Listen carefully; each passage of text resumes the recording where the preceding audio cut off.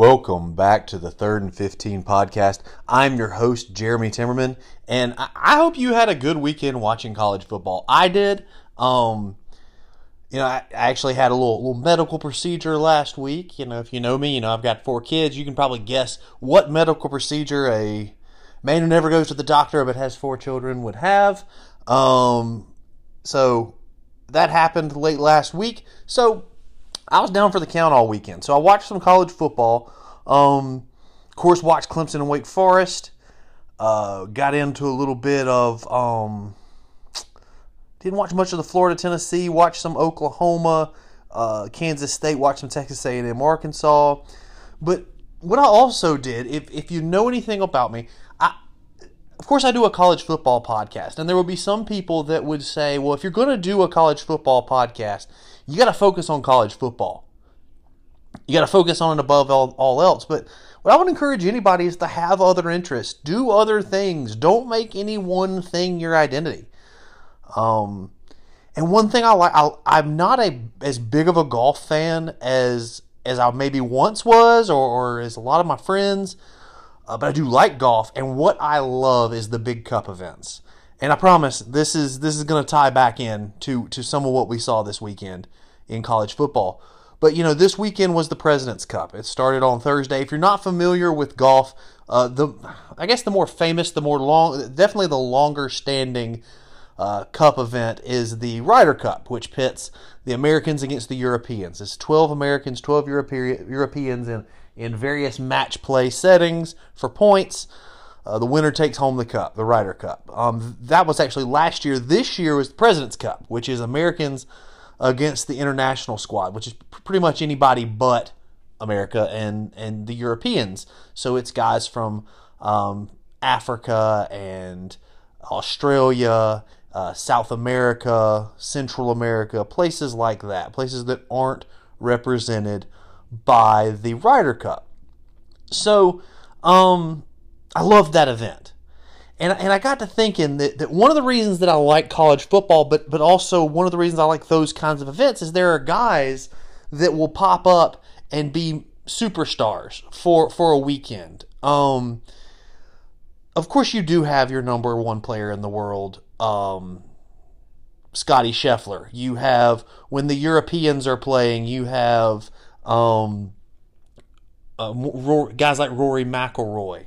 You had other top 10 players. I mean, the American squad, part of the reason that this one has not been as popular as the Ryder Cup is the Americans are just have an advantage in the talent standpoint. It's like watching an SEC team maybe play it's like watching Alabama play a mediocre ACC school in a lot of ways. But because it's golf and because of the way the golf works, it doesn't work out to be the blowout the way we thought it would be. The Americans had number 1, Scottie Scheffler. They had number 4, Patrick Cantlay. Number 5, Xander Schauffele. Number 7, Justin Thomas. Number 16, Max Homa.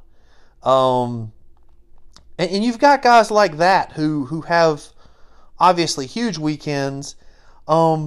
But, Max Homa is one of those guys that even though he was on the team and he's one of the higher-ranking golfers in the world, he's not a household name. He's not a guy like, Scottie Scheffler won the Masters.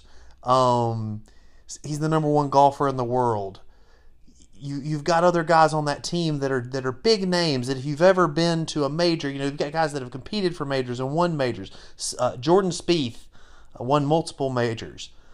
But you got guys like Max Homa, who he may never win a major. I think he's talented enough, but he may never win a major.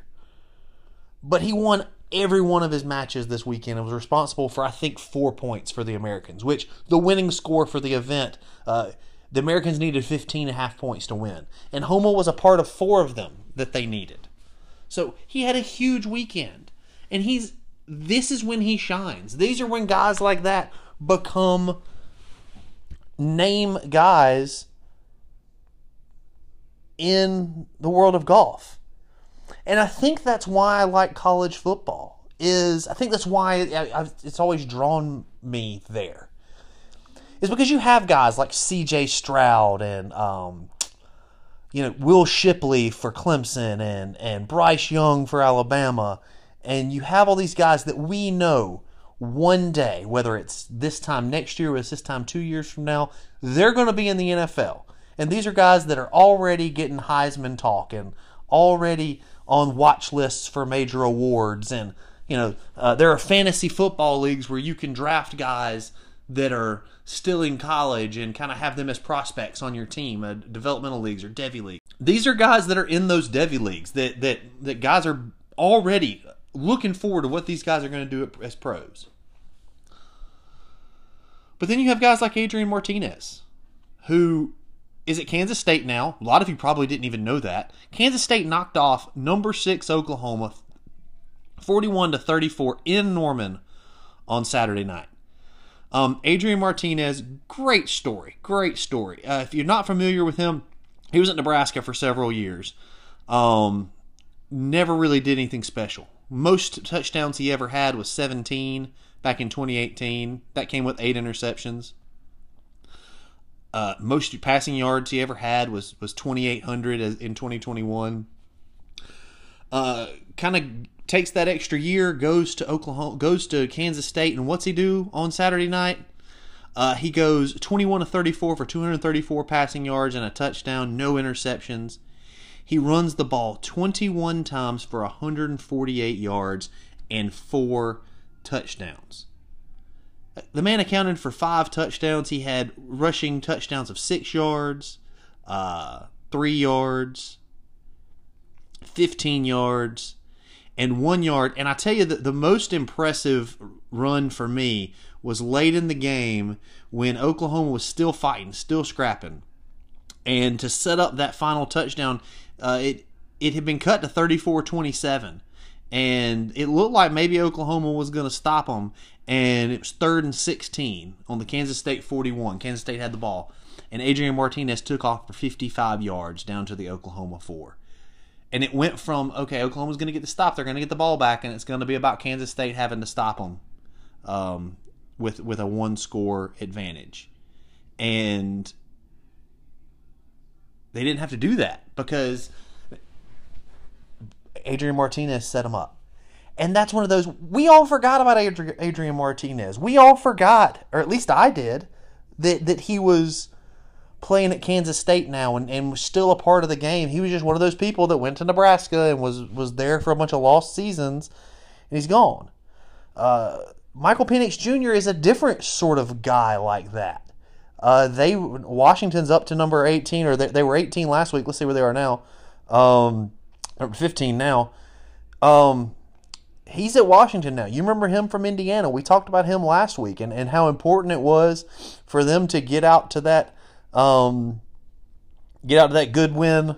They needed that good win over Stanford on Saturday night, and he got it. He 22 of 37, 309 yards, 2 touchdowns. Another good night. He's a guy that's already, I've seen him starting to get a little bit of Heisman attention. Not as a front runner, but as a guy that, hey, if this keeps up and he keeps playing this way, he could be a guy that kind of stays in that conversation all year, especially once they start playing some better teams down the road. He's already completed 92 of 143 passes. That's 64 completion percentage. 1,388 yards, 12 touchdowns, and a pick. I mean, he's approaching as good as he was at Indiana. Now, his best year at Indiana was 2020, which was a shortened season. But as good as he was, he's approaching his career high in touchdowns or in yards and touchdowns. His career high is 14 touchdowns. That was 2020. He's already at 12. His career high was 1,645 yards that year. He's almost there now. He's probably one good game away from cracking those totals, and he's got fewer interceptions than he did that year. So another big game for him. They win 44-22. They also got 13 carries and 120 yards and a touchdown from Wayne Taulapapa. I was so focused on, he's from Hawaii. I was so focused on his last name, I mispronounced his very easily pronounced first name. So that's just one of the things I like about college football is that guys because there's, just if you're doing group or Power 5 conference teams, there's about twice the number of teams in college football that there are in the NFL. And then when you start spreading out to the group of 5 schools, it's even more than that. So you've got guys that are never going to sniff an NFL roster. Or if they do, they'll be a perennial backup. That get their moments on Saturday. That have those times where you turn it on and you're like, my goodness, Adrian Martinez is taking over this game. I think back to, was it Zach Calzada, the Texas A&M quarterback last year that lit Alabama up. You had guys like Bo Wallace at Ole Miss that I don't even know what he's doing now. He's probably selling insurance. But he had some games when he was at Ole Miss where he made life miserable for Alabama. So it's just cool. So that's what my weekend was like. I will talk a little bit more about these games. I'll lead off with Clemson Wake Forest. 51-45 Clemson win in double overtime. The Clemson offense finally looks good. They finally look like a unit that can handle the rigors of being a top 5 team, a top 10 team, a championship contender. This is an offense that should be on a championship contender in 2022. DJ Uiagalelei looked really good. 26 of 41, 371 passing yards, 5 touchdowns. He also ran 14 times for 52 yards. Will Shipley ran 20 times for 104 yards and added a score. Clemson's leading receiver was actually, in terms of yardage, actually Joseph Ngata, 4 receptions for 84 yards. Jake Brenningstool, tight end, actually had more catches, 6 catches for 72 yards and a score.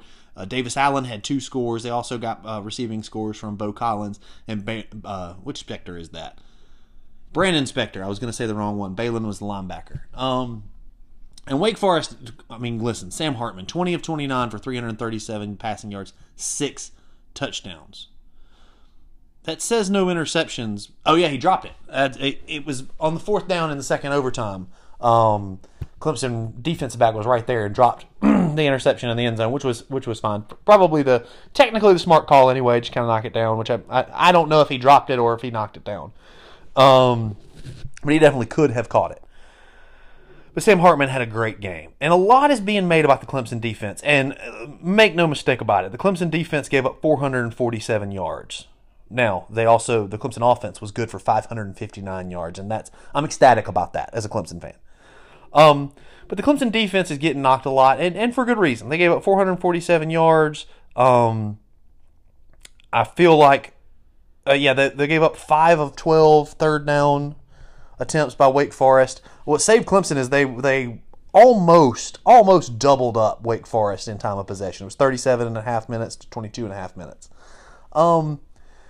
But Clemson just kept getting dinged up on deep balls, and the Clemson secondary was not good. They didn't get their heads around a lot. I joked that the only time that Wiggins for Clemson, Nate Wiggins, got his head around was on the final play of the game when he got his head around and knocked that pass down.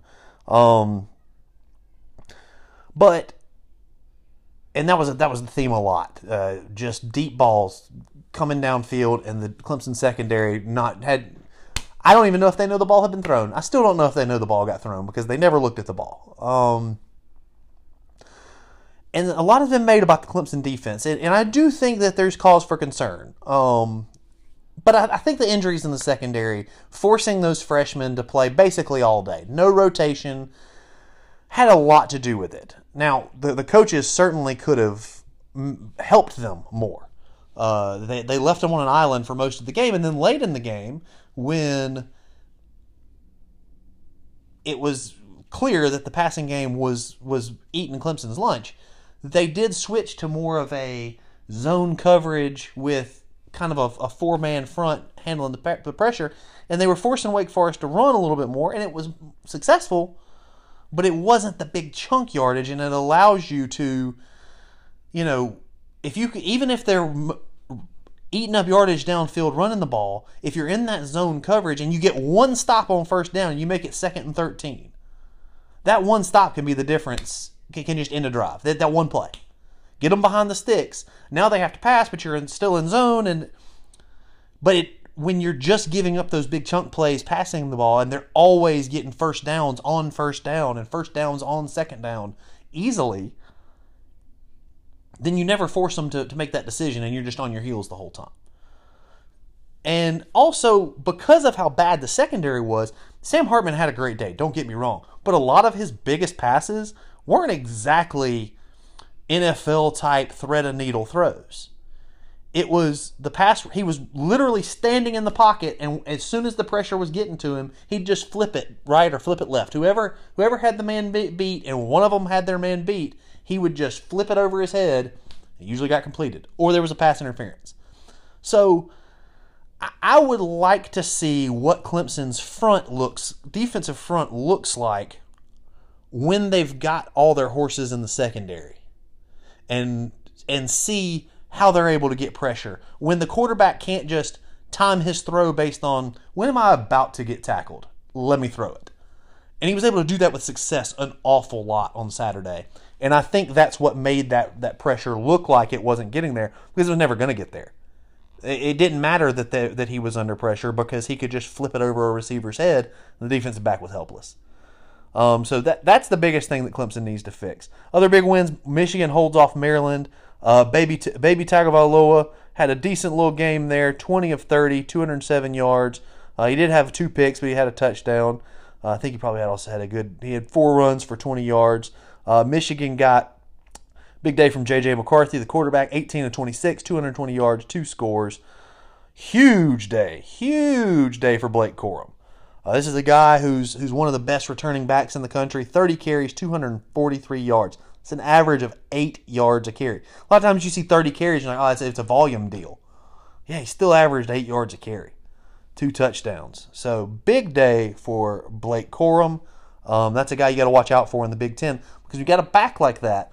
Because when you watch Blake Corum, he can hit the home run, but he gets a lot of 6, 7, and 8 yard runs, and those are the kind that can make a game feel like it only lasted 10 minutes. When you got a guy that's just eating up yardage like that, and I know it kind of sounds backwards from what I was just saying earlier, but when he can consistently get that 8 yards, which that's what he averaged on Saturday, was 8 yards. That added with a competent passing game, that's tough to beat. Michigan is going to be hard to beat this year. Did lose a lot on defense, especially up front, but that's a good quality team. What other interesting games we have? Tennessee did beat Florida. Hendon Hooker. The Hendon Hooker hype train has left the station completely. It is fully engaged in its journey. He went 22 of 28, 349 passing yards, 2 scores. Also ran 13 times for 112 yards and another score. Tennessee is, we're going to talk about Georgia. Georgia struggled a little bit. I'm not going to get down in that game.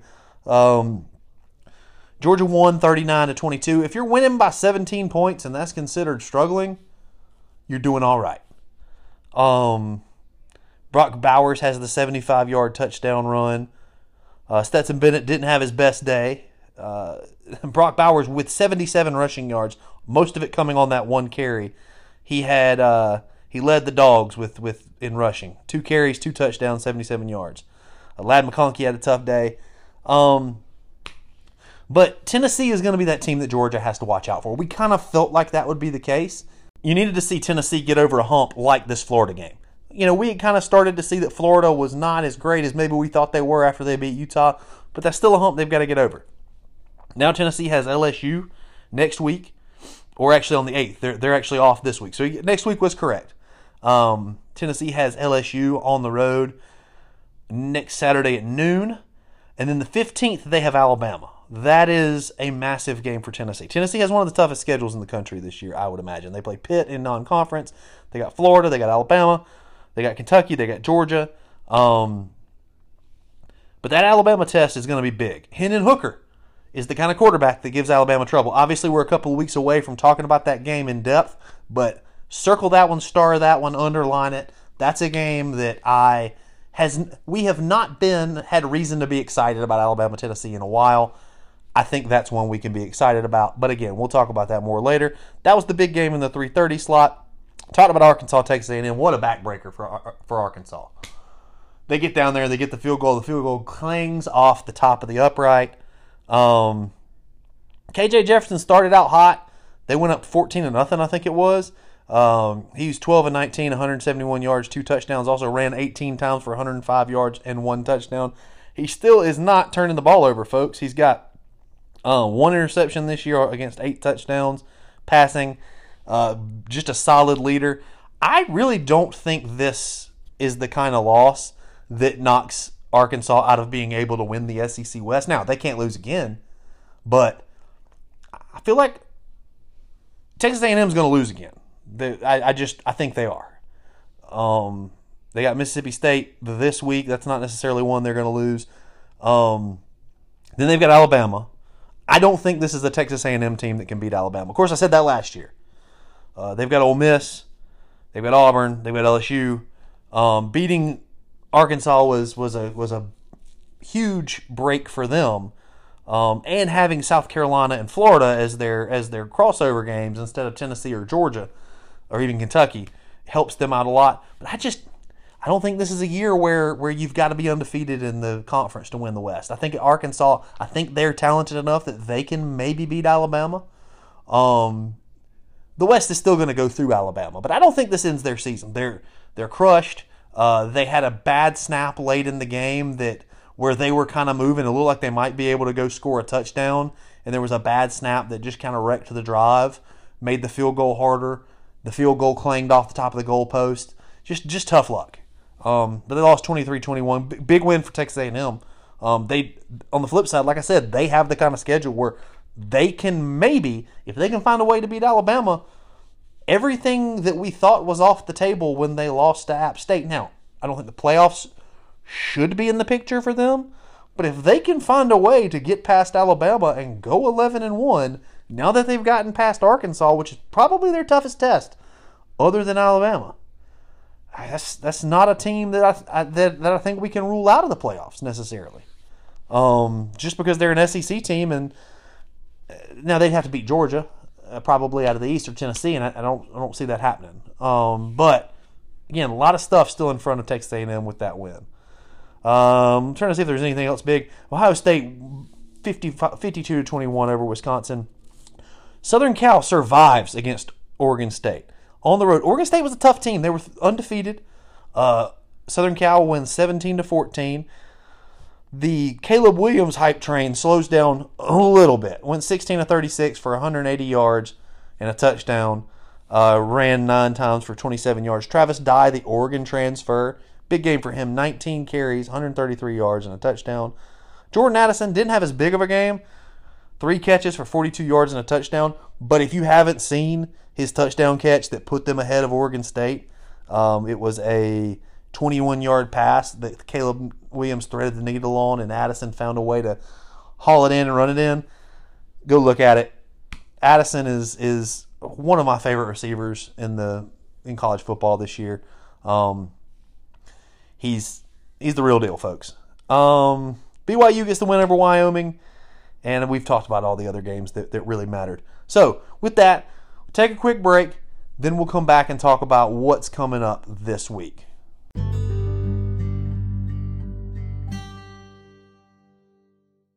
So one thing I forgot to talk about in the last segment that I meant to was Georgia Tech. Georgia Tech fires Jeff Collins. And I wanted to talk about something that I kind of got into a little bit on Twitter, and some people I really responded to me and talked to me about it. And they've got some valid points, but my point still stands for a couple of reasons. What I said was essentially that I think when we talk about Georgia Tech and they talk about, the academics make it hard to recruit. It's the academics. They're such an academic school, and that makes it hard to recruit. It's an excuse, and for a couple of reasons. Now, I certainly know that they do not have the same academic situation as Georgia or Clemson or South Carolina or Florida or Tennessee. I know they don't. And it's not what people do need to realize, and I knew this when I said that, is it's not, Georgia Tech fans aren't all saying, well, it's such a harder school than those schools. It's specifically about the school itself. They don't have the same selection of majors that other schools have. You can't go to Georgia Tech and be an education major. You can't go to Georgia Tech, as somebody reminded me, and be a Parks and Recreation Management major, which is a big program at Clemson. Not just for athletes. That's not like a dumb major made up for athletes. It's actually a big-time major. They've got one of the best programs in that in the country. And some of those other majors that you have, marketing. I don't think Georgia Tech has specifically a marketing major. But they do have majors that aren't engineering. They have a film, media, and literature major, I think is what it's called. Communications, media, and literature is what it's called, I believe. And it does have some requirements that a similar major wouldn't have somewhere else. You have to take a survey of calculus, I believe is what it's called. You have to take a couple of lab sciences, whereas when I was at Mercer, I only had to take one lab science for my journalism degree. But I'm just hard-pressed to think that a guy who's probably going to leave after 3 years, if you're talking about elite football talent, let's talk about Trevor Lawrence, Deshaun Watson, Justin Fields, one of those type of guys that are from Georgia, that were elite talents, that Georgia Tech was never even in the picture. They weren't not in the picture because, I would come, but I'm going to have to take that calculus class. Because any one of those guys could have just not taken that calculus in the first 3 years. Or, even if they're not, because I say that saying that they don't really have to graduate, and they don't. But at least a couple of those guys did graduate. So graduation was important to them. Deshaun Watson, for all his ill sense, graduated from Clemson in 3 years. But they could have saved it until after their third football year, to where it wouldn't hurt them eligibility-wise, to where they could struggle with it. Take it later. Take it after a couple of seasons in the NFL, when you've had a chance to get some tutoring, if that's important to you. And I also don't know that survey of calculus, it's written, when I read the course catalog, and I really did. I went in and looked at the course catalog, looked at what was required in these majors, and it looks like a class that's there to say that you had to take a calculus class. It does not look like, and if you're from Georgia Tech and you're like, no, Jeremy, that was a really hard course, but it's stored separately from the other calculus classes. But it is probably harder than the intro math that students at Clemson take or students at Georgia take, I'm sure. But the reason that these football talents aren't coming to Georgia Tech is not that one intro to calculus class. It's just not. The reason that they're not even on the list for all these top football players is not that calculus course. Jahmyr Gibbs, the top running back at Alabama, he went to Georgia Tech. He was there. He was in that media communications major that I talked about. Didn't stop him from coming. It doesn't stop the top baseball talent from coming. It doesn't stop Georgia Tech from being a number 2 seed in the baseball tournament. Hasn't stopped them from being a Final Four team in basketball. But anytime we're having trouble with football, the school that has the sport that has the most academic scholarships to deal with. Remember, baseball has, how many guys you want on a roster? You want at least, you need 8 position players and at least 6 or 7 pitchers at minimum. So that's 14, 15 guys that you've got to have at minimum. They get 11.7 scholarships. Football, you need on the field minimum 22 to let's be generous and say 35 guys that you need to have to play a football game. They get 85 scholarships for football. And yet baseball, with that lower percentage of their spots covered by scholarship, finds a way. So I don't buy it. I don't buy that the reason Georgia Tech can't compete with guys like Jeff Collins, and I don't think they have to go back to the option. They just have to take football seriously. They have to have a plan that, and I think the reason the option isn't a long-term option there is because it limits who you can have.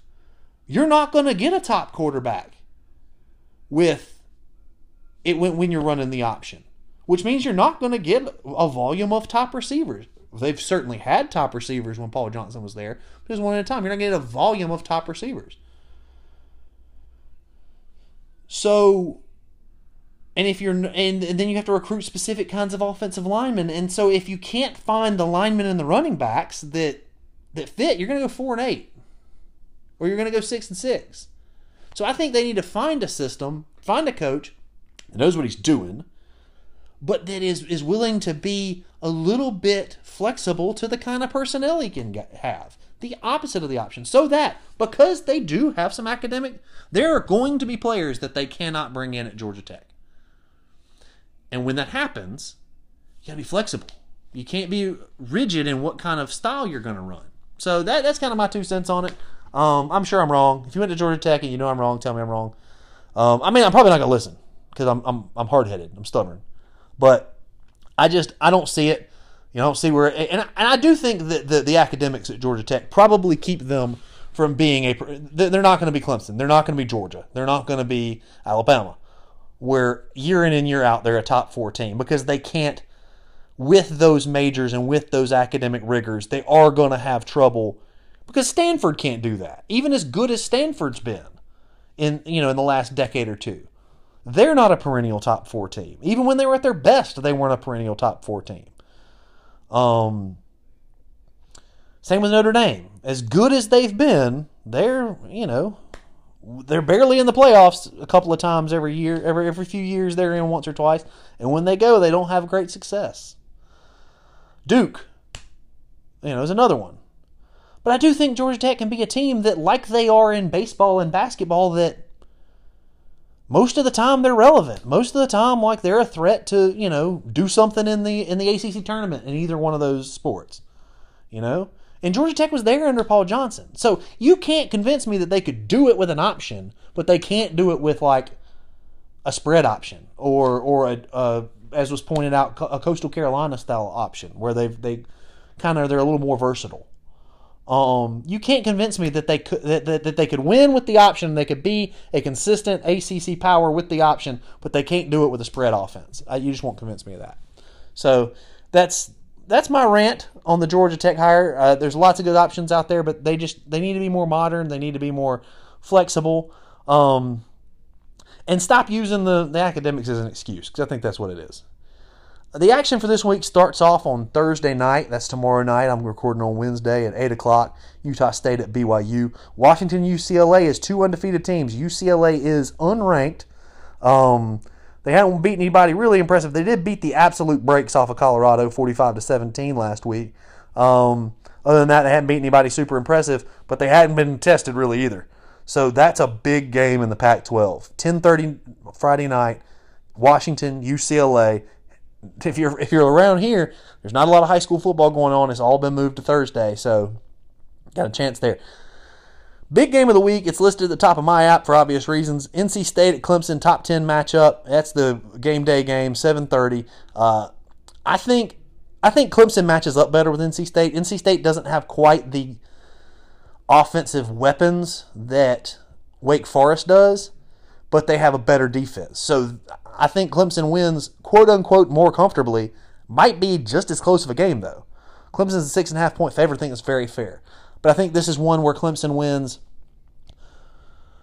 35-28 or 35-27, and but they're in control the whole time. Because I just don't think that NC State has the kind of weapons.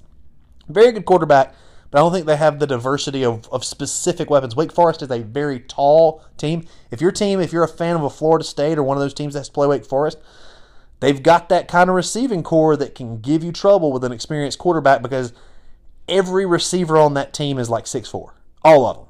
So if your defensive backs are not up to par, they are going to get their lunch eaten all day. NC State doesn't necessarily have that. They're talented. I just don't think they have that specific skill set. Michigan at Iowa, that big noon game, Iowa will put you to sleep. They got no offense. Kentucky Ole Miss is interesting at noon on ESPN. 2 undefeated teams in the SEC, but it's 2 teams that I don't think we really have a real grasp on who they are or where they are. That's a big game in the SEC. That's gonna do a lot for shaping both divisions. I like that game a lot. If I'm around the house, that'll be one I'll be watching. Looking to see if there's anything else I'm super interested in. Oklahoma TCU. Oklahoma needs to get back on track. They didn't have a bad game. They just didn't have any answers for a strange player, a player that is strange to not have answers for. Alabama Arkansas is this Saturday. I'm super interested in that. I love KJ Jefferson. I love that running game. I love that Arkansas gets this game right after Texas A&M. I think this is good for them. I think it's good for them to go straight into, because if they played Vanderbilt this week, or if they played a non-conference game against Bowling Green this week, it'd be real easy to sleepwalk. Or if they played a team like LSU that they really ought to beat, but is still an SEC talented team, they might lose that one and take a loss that they shouldn't lose or they shouldn't take. But I think it's good to have Alabama come right in there. It's 3:30 CBS game. Alabama's favored by 17, but I just love Arkansas. Arkansas doesn't have what I think. KJ Jefferson is good. I don't think they have the team to beat Alabama, but I would love it, and I'm going to be cheering for it, if I'm being honest, because I just like Arkansas. I like KJ Jefferson so much, if you haven't figured that out already. Oklahoma State, Baylor is a big game. Oklahoma State's 3-0. Baylor is 3-1. It's a top 20 game, 3:30 on Fox. Wake Forest and Florida State, number 22 and number 23, battle at this point for who is going to be the second-place team in the ACC Atlantic behind Clemson. Florida State has all the momentum. Their fans and their Barstool accounts. I try not to follow Barstool accounts, but every time I block one, 3 more pop up. They're like roaches. But on Twitter, Florida State, they're feeling themselves. They think they can beat Wake Forest this week, and they maybe can. They're 4-0, and Jordan Travis looked good. They had the other quarterback that was looking good. That's another big one. This is a big Saturday. Georgia's going to Missouri. Georgia ought to win. They're favored by 28. They ought to win by at least that. Pitt's first one to face new Georgia Tech. We'll see what happens there. Oregon is back on track. They've got the nightcap at 11 o'clock game on FS1 against Stanford. They bounced back. They got a big road win over Washington State. That's one that might prove to be better than it looks now. Washington State's not ranked. But they win. Oregon wins 44-41. After I think he had some struggles early. Bo Nix goes 33 of 44 for 428 passing yards, 3 touchdowns. Does have a pick in the game. He also ran 6 times for 30 yards. So good Bo Nix showed up. And now they've got Stanford this week. So big games in the ACC, big games in the SEC, a couple of big games in the Big 12 and the Pac-12. All in all, a pretty good schedule this week. Kansas State will be looking to build on what they did. They play at noon. I'm skipping all over the place. They play at noon against Texas Tech, who got the big win over Texas. Texas had Bijan Robinson, by and large, the number 1 running back coming out this year, fumbled in overtime to help Texas Tech win that game. They're facing Kansas State. So 2 teams with loads of momentum trying to prove that this is not an Oklahoma-Texas show in the Big 12. We talked about it earlier this offseason, trying to establish who are going to be the power teams in that conference once Oklahoma and Texas jump over to the SEC. They got a game at noon on the Big 12 network. Texas Tech, Kansas State. Should be a fun one. So that's all I've got. Stay safe this weekend. I know that there's bad weather. There's a hurricane coming in. Games are getting moved around, rescheduled. If you live in Florida or in South Carolina, Georgia, this kind of neck of the woods, be safe. And we'll see you next week.